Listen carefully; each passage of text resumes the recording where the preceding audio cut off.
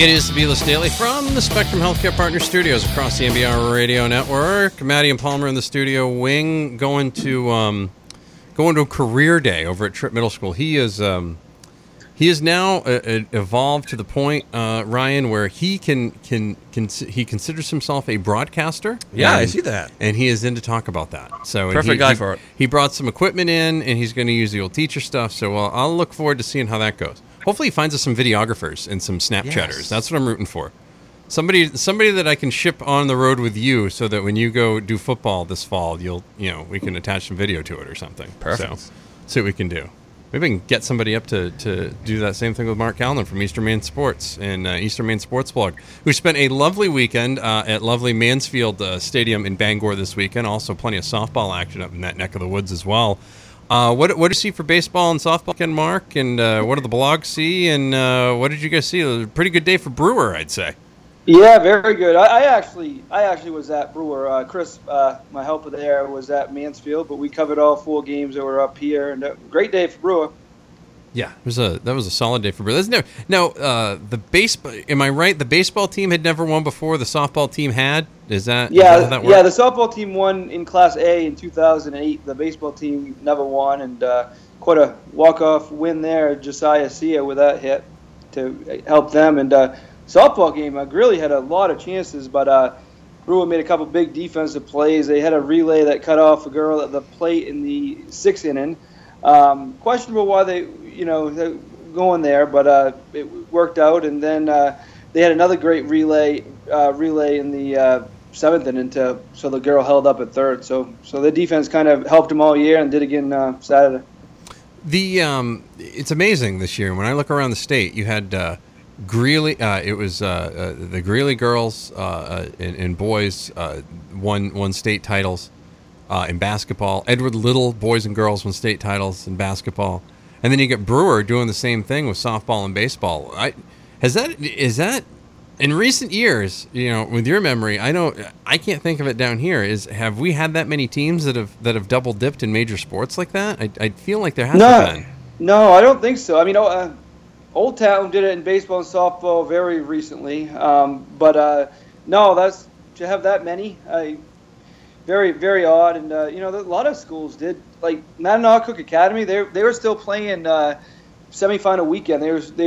Both the tennis teams were in the state championships, and the baseball and softball team were still playing at that time. I mean, a lot of schools had great, teams going very deep this year.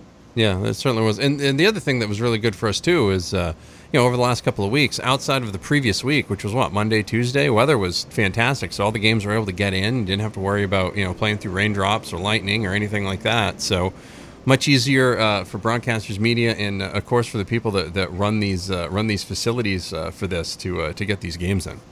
Yeah, I didn't really see much weather affecting the regional finals or the state finals. I know the Class C softball regional final got moved up a little bit last Wednesday because they were expecting some rain, but it didn't rain till well after that was over, and they got the baseball game in too that night. So yeah, pretty lucky there. Now we had earlier in the studio, Garen Ferris, Max Lane stopped by the Breakfast Club this morning on Maine's Big Z 92.7. I ran the interview here, and it kind of reminded me of a fun topic here because all 3 of us are Patriots fans. Palmer, what's your first? Do you remember your first Patriots game that you actually watched and were cognizant of? Yes, I do. That would have been the Super Bowl with the Bears. Okay, so Super Bowl 20. Okay, Mark, how about you? I remember. Well, I was watching before this, about 80. In the early 80s, probably 83, 84. I was 10 or 11 at that time. But the year they went to the Super Bowl, year he was just talking about with the Bears, I actually went to Giant Stadium to see him play the Jets, and it was a game that Steve Grogan broke his leg. And I remember after the game, the Jets won that game, and I remember the Jets fans coming on our bus yelling, and I was only 12, 13 years old, but I remember some adults, drinking a little bit, and I remember them saying, "Yeah, but we're going to the Super Bowl." I thought Patriots were only like 500 at the time; they just lost their quarterback, but they did. They ended up making the Super Bowl. So they the drunk guys are always right. The drunk always. The moral of the story is always listen to the drunk guy when it comes to pro sports and things of that nature. It was funny. I got to share some stories, and of course, then the next year in '86, they had I thought they actually had a better team all around in '86, but they ended up getting matched up having to play Denver on the road, so that kind of snuffed them out that year. But we talked with Guerin about that game against the Rams on the road. That, to me, is the first game that I remember that got won by a Hail Mary when they beat the Rams 30-28 because Irving Fryer caught the deflected ball in the back of the end zone. He said the post-game celebration was the best one he's ever been a part of. So I thought that was pretty cool that we were able to remember that game. It just shows you, man, those things change. That there are Patriots fans that were around before Tom Brady took a snap for the team. It's really Now kind of these younger fans are spoiled and stuff, but there are still a lot of good memories from back then. Yeah, there were, because I think that's kind of what I think that's what made it so special, and honestly, it's what POs me so much. Anytime anybody tries to degrade what the Patriots have been doing with all of this other stuff with, they cheated or they did this. No, I don't think you understand. We lived through the Beasley, Reese, Solomon, Wilcots years. There were some really, really bad teams that rolled up into this area, and we had to deal with it. And my concern has always been, we might end up getting back to that at some point. Bob Kraft's a great owner. I think Jonathan Kraft will be a good owner when he takes over the team, but if that's what happens. But if Tom Brady talking with Oprah, retirement closer than ever, or closer than it is farther away, or whatever. That's not the stuff I want to hear from my franchise quarterback. No, we take a lot of this for granted, and this isn't common at all. And hopefully it lasts for a few more years. But we just got to enjoy it. I don't like the people like Shaughnessy saying, "Oh, who they beat? Who cares?" I mean, they as long as they get there, and they weren't beating anybody back in the day, as we can recall. They could not beat anyone. The other thing that's been amazing me too, and you guys can probably talk about this, both of you, the Tom Brady interview with Oprah and all the stuff with the Patriots offseason, to me, is actually garnering more attention than what the Red Sox are doing right now. I thought that was if there's ever been a thing, I know the other day somebody said something about soccer, wins a draw or whatever it was, right? Or wins a tie, whatever it was, comes back to defeat them in a tie or whatever it is. Splitting that series in Seattle over the weekend, I thought was a pretty big deal because there were multiple opportunities to lose that entire series. But in fact, they could have won the series as well. Kind of goes to show you a little preview if you get stuck in a wildcard playoff, what you might be up against if you end up taking on Seattle. Boy, the Red Sox, Yankees, Astros, and Seattle, they're still all on pace to get over 100 wins, huh? And two of those are going to be playing a wild card game. I thought it was a very good series, and you're talking about the attention. I think you know me well enough to know that I'm all baseball 365 days a year if I could be. So I know you're right, though, that most people are still focused on the Brady thing and everything to do with the Patriots. But baseball is my focus. But sports wise right now. But as you said, that was a very good splitting at Seattle, splitting at Houston before that. Couldn't ask for anything more. But big week here, especially this weekend. See how they do against Seattle at home. But I think they're going to miss Paxton, so that's a good sign. Even though they didn't really have much trouble with him. But So isn't that the way it works, though, Mark? Though, yeah. Isn't that always the way it works? You take on the ace, and it's like, man, everything's good, and then you're somehow matched up, and whoever is going against I'm going to give everybody a little secret because I play DraftKings. I do one team in DraftKings every night now for baseball. Okay, and this is what I do. If Chris Sale is pitching, I take whoever is pitching against him as a starter, okay? Because I know that guy is going to pitch the game of his life, and the Red Sox are going to score no runs for Chris Sale in all likelihood, because it seems like that's what always happens. I don't know what that is, but they'll take on a guy like Paxton, who's tearing up the league, and they'll blow him out in 5 innings, and you're like, oh, okay, well, I guess that guy's not that big a deal. It's amazing to me how they're constantly able to do that.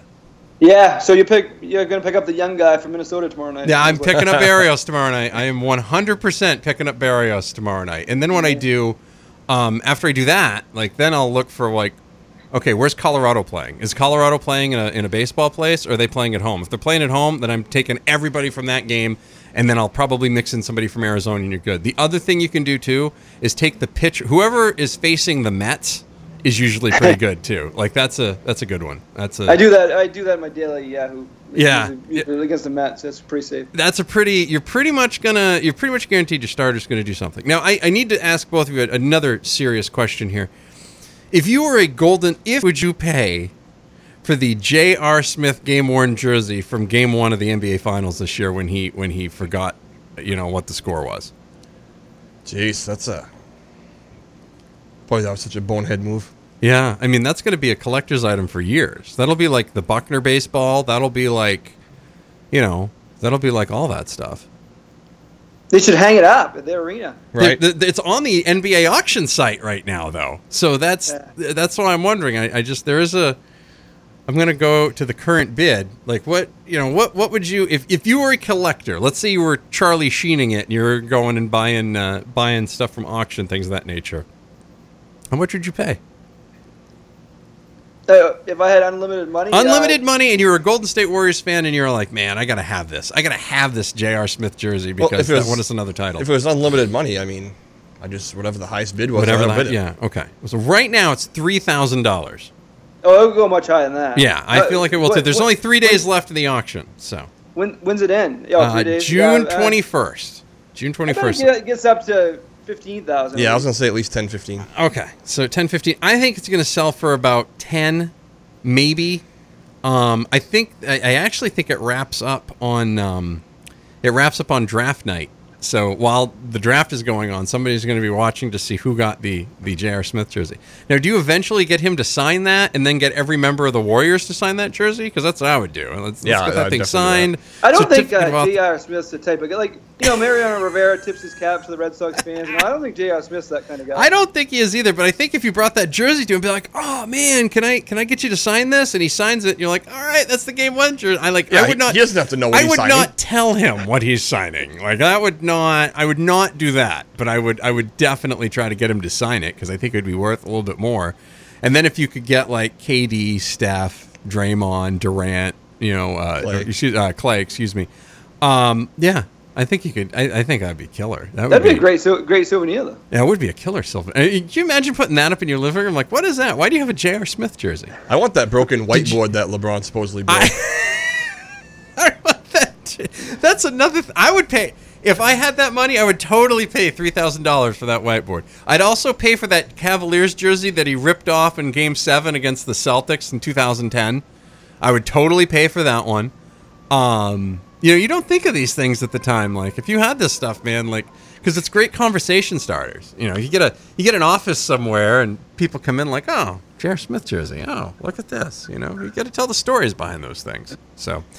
But going back to the Sox, going back to this, is it the sport of baseball that people are just like, yeah, I'll get into it when I get to it? Is it just because it's every night and are they taking this team for granted? Like, do they realize that the window for this Red Sox team is pretty much this year and next year and maybe even more so this year because of the Kimbrel situation? I think a lot of it is there are so many bad teams. I mean, I think people were interested over the weekend. The first 2 games were kind of late, so I mean, I don't think they probably got great ratings. There are a lot of people talking about them, but I know a lot of people on my list were watching Saturday night and even last night, yesterday afternoon. But I think people were interested in that series because there's 2 good teams. I don't think the Minnesota series is going to be a lot of interest. I think it's just a lot of bad teams in baseball, and I think that's why talk in general seems down. And I guess from what I hear, attendance around the whole league, not in Boston, of course, but around the whole league, the attendance is down because, I mean, there's how many teams are going to finish with 100 losses? I mean, we're talking about 4 teams finishing with 100 wins. There's probably 4 or 5 that are going to finish with 100 losses too. So I think that's part of the problem. Yeah, I think that makes a lot of sense. Yeah, Brian, even right now, I mean, you look at the teams that are under 500. Oh man, it is so not great right now. I think one division, the second place team's under 500, if I remember right. Well, Cleveland's just barely over 500, and they're first, okay, yeah, that's what I'm talking. That's pretty bad. And Cleveland. Go ahead, Mark. Go ahead. No, I was just going to say. I mean, team's so bad. I mean, Baltimore's gave up on everything already. I mean, and there's just so many bad teams, and I think that's the trouble. I mean, as I said, I follow every game, watch or listen or at least keep up with every game. But I mean, there's so many people who are like, who cares? They're gonna at least take 2 out of 3. They'll probably sweep these guys, and it just takes away the interest from a lot of people. What with Cleveland, to me, Cleveland's the sleeper team. This happens every year. We focus on the 100-win teams, And then Cleveland or somebody comes in and, they don't have to worry about it. They win their game. They win their division. That's it, man. They don't have to worry about a 1-game playoff. They get a free ride right in. They're good to go if they win. The Carrasco injury might change things. And Detroit and Minnesota aren't very good, but they're not very far back. He got nailed on the elbow or something the other day. I watched the highlights, and if he's out for any period of time, that hurts. And Miller been out, and even when he's been there, hasn't been really effective this year. So they're you're right though. They could win the division with 83 wins, and they get the automatic trip to the. And I think they should change that too. I mean, I think I understand they're making the playoffs, but we get the Red Sox, Yankees, and Mariners and Astros all winning over 100 maybe, and then Cleveland 83 getting in. I think maybe the 2 wildcard teams should be the 2 teams with the worst records. Yeah, no, I totally. I would be all right with that. I think people get mad. They didn't win the division. Well, they made the playoffs, right? So 15 teams under 500 right now. What's that? Half the league? Yeah, I mean, and here's what I look at. Look at the run differential. If you look at the run differential in those games, and I've looked at this before, there's like 10 teams right now, I think, that have a positive run differential that they have outscored their opponent for the season. It's ridiculous. It's ridiculous. Ridiculous. It is so bad. I don't think I've ever seen it this bad. You've got, in the American League, Yankees and Red Sox, Cleveland, Houston, Seattle, and the Angels. Okay? Those are your teams. Seattle's not as much as... The run differential isn't that much for the team over 20 games over 500. Which is amazing. They got a really good record in one-run games. Houston right now leads the league in run differential with 157 more runs scored than their opponents. Angels are still hanging in there, but I mean, the problem with the Angels is in Major League Baseball, you know that they desperately wanted the Angels in there, because if you even get them into the 1-game wild card before the Ohtani injury, you've got Ohtani and Trout in the 1-game wild card. That's a great way to showcase their young talent. Instead, they're fading off. Seattle continues to keep trucking. They've got some stuff done. They're going to make moves because Seattle trades all the time. But Seattle's 8 games up over the Angels right now, and the Angels aren't that bad. They're at 38 and 34. Heck, they'd be ahead of they'd be in second place in the Central, just based off of winning percentage. So the American League is pretty top heavy, and then you go over to the National League, and the National League, well, not much greater. It's funny, though. The National League Central, 4 out of those 5 teams all have positive run differentials. Milwaukee, the Cubs are a half game back. St. Louis is 4 games back. And Pittsburgh just barely has 2 more runs scored than their opponents. Cincinnati, still terrible. Arizona and the Dodgers, good. And then you get into the National League East, and you've got the Braves, the Nationals, and the Phillies. Again, positive run differential. Those 3 teams over 500. Phillies have outscored by 7, but some of these teams, like Miami's been outscored by 109 runs this year. And then you look at who like I said, with Houston scoring 157. It's craziness. It is utter craziness right now. So yeah, people just aren't judged. Like, it didn't matter. It was always who's next. Who's next? Well, this series in Minnesota, are people going to be jazzed up about it? Maybe. I think just because it's a road trip game, but. Then they come back, and how many more times can you play Baltimore? How many more times can you play Tampa Bay before you're like, I'll catch them tomorrow, or I'm going to go do something today. Like, everywhere I used to go, the games used to be on the radio, and it was background noise, even if it was background noise. And now I don't hear it even as background noise. People just check the score later. I find it bizarre that this baseball area doesn't seem to be the baseball area right now. We're talking more about where Kawhi Leonard's going, and more about what Tom Brady's saying to Oprah than what we're talking about with Major League Baseball, this is supposed to be the heartland for baseball. Well, you should have came to my yard last night. I had it on the radio. Good. All right, good. See, on Saturday nights, usually what I do, I've got an old, like a super, super, super old radio, and I'll put whatever game is on the AM side. So it's sometimes it'll be the Red Sox, sometimes it'll be the Yankees, sometimes it'll be the Mets, whatever it is. I can even get the Phillies out of Philadelphia, and sometimes you can get a Chicago station out of Chicago. So, Well, I got the at bat app, so I get whatever that comes in here. Well, I have that too, but it's like, do I want to go set up the Bluetooth speaker? Or do I want to bring out the old camp AM radio with the knobby dial on it, and I could just, and then I don't have the delay either. I don't have that like 57-second delay from the internet to the radio. So I'm kind of figuring out what's happening first. So I kind of like it like some just old anyways. I mean, that was, Major League Baseball extra innings before that, all I had was AM radio. So that was that. I don't mind listening to baseball on the radio. I kind of like it. Yeah, I do too. It's just I haven't heard it as much lately. And again, we're the outliers here. I'm talking about like casual people. Just pay attention this summer to places you go and talk about how many people talk about the Red Sox. And if they do talk about the Red Sox, talk about what they talk about in detail with them. Outside of, oh, JD Martinez hit a good home run last night. It's just a little different. I'll check it out. I'm going down on vacation down there in Southern Maine in a couple weeks into New Hampshire, so I'll wear my Red Sox shirt. See how it goes. See how it goes. When I go on my trip, I'm going to be interested to see who I hear and see as Red Sox fans out there, because I'm going to end up at 3 Red Sox games anyway. Just disturbing. I didn't plan that, but here we are. Where you headed? Fenway on Thursday, Yankee Stadium Friday, Philadelphia on Saturday, Baltimore on Sunday, Washington, D.C. on Monday. I'll watch the Red Sox on. Yeah, thank you. I'm pretty pumped about it. I'm going to call it the 5-5. So Thursday, I'll have the Red Sox at home against the Angels. Friday, Red Sox at Yankees, and then Monday, Red Sox at Nationals. So wait, next Thursday?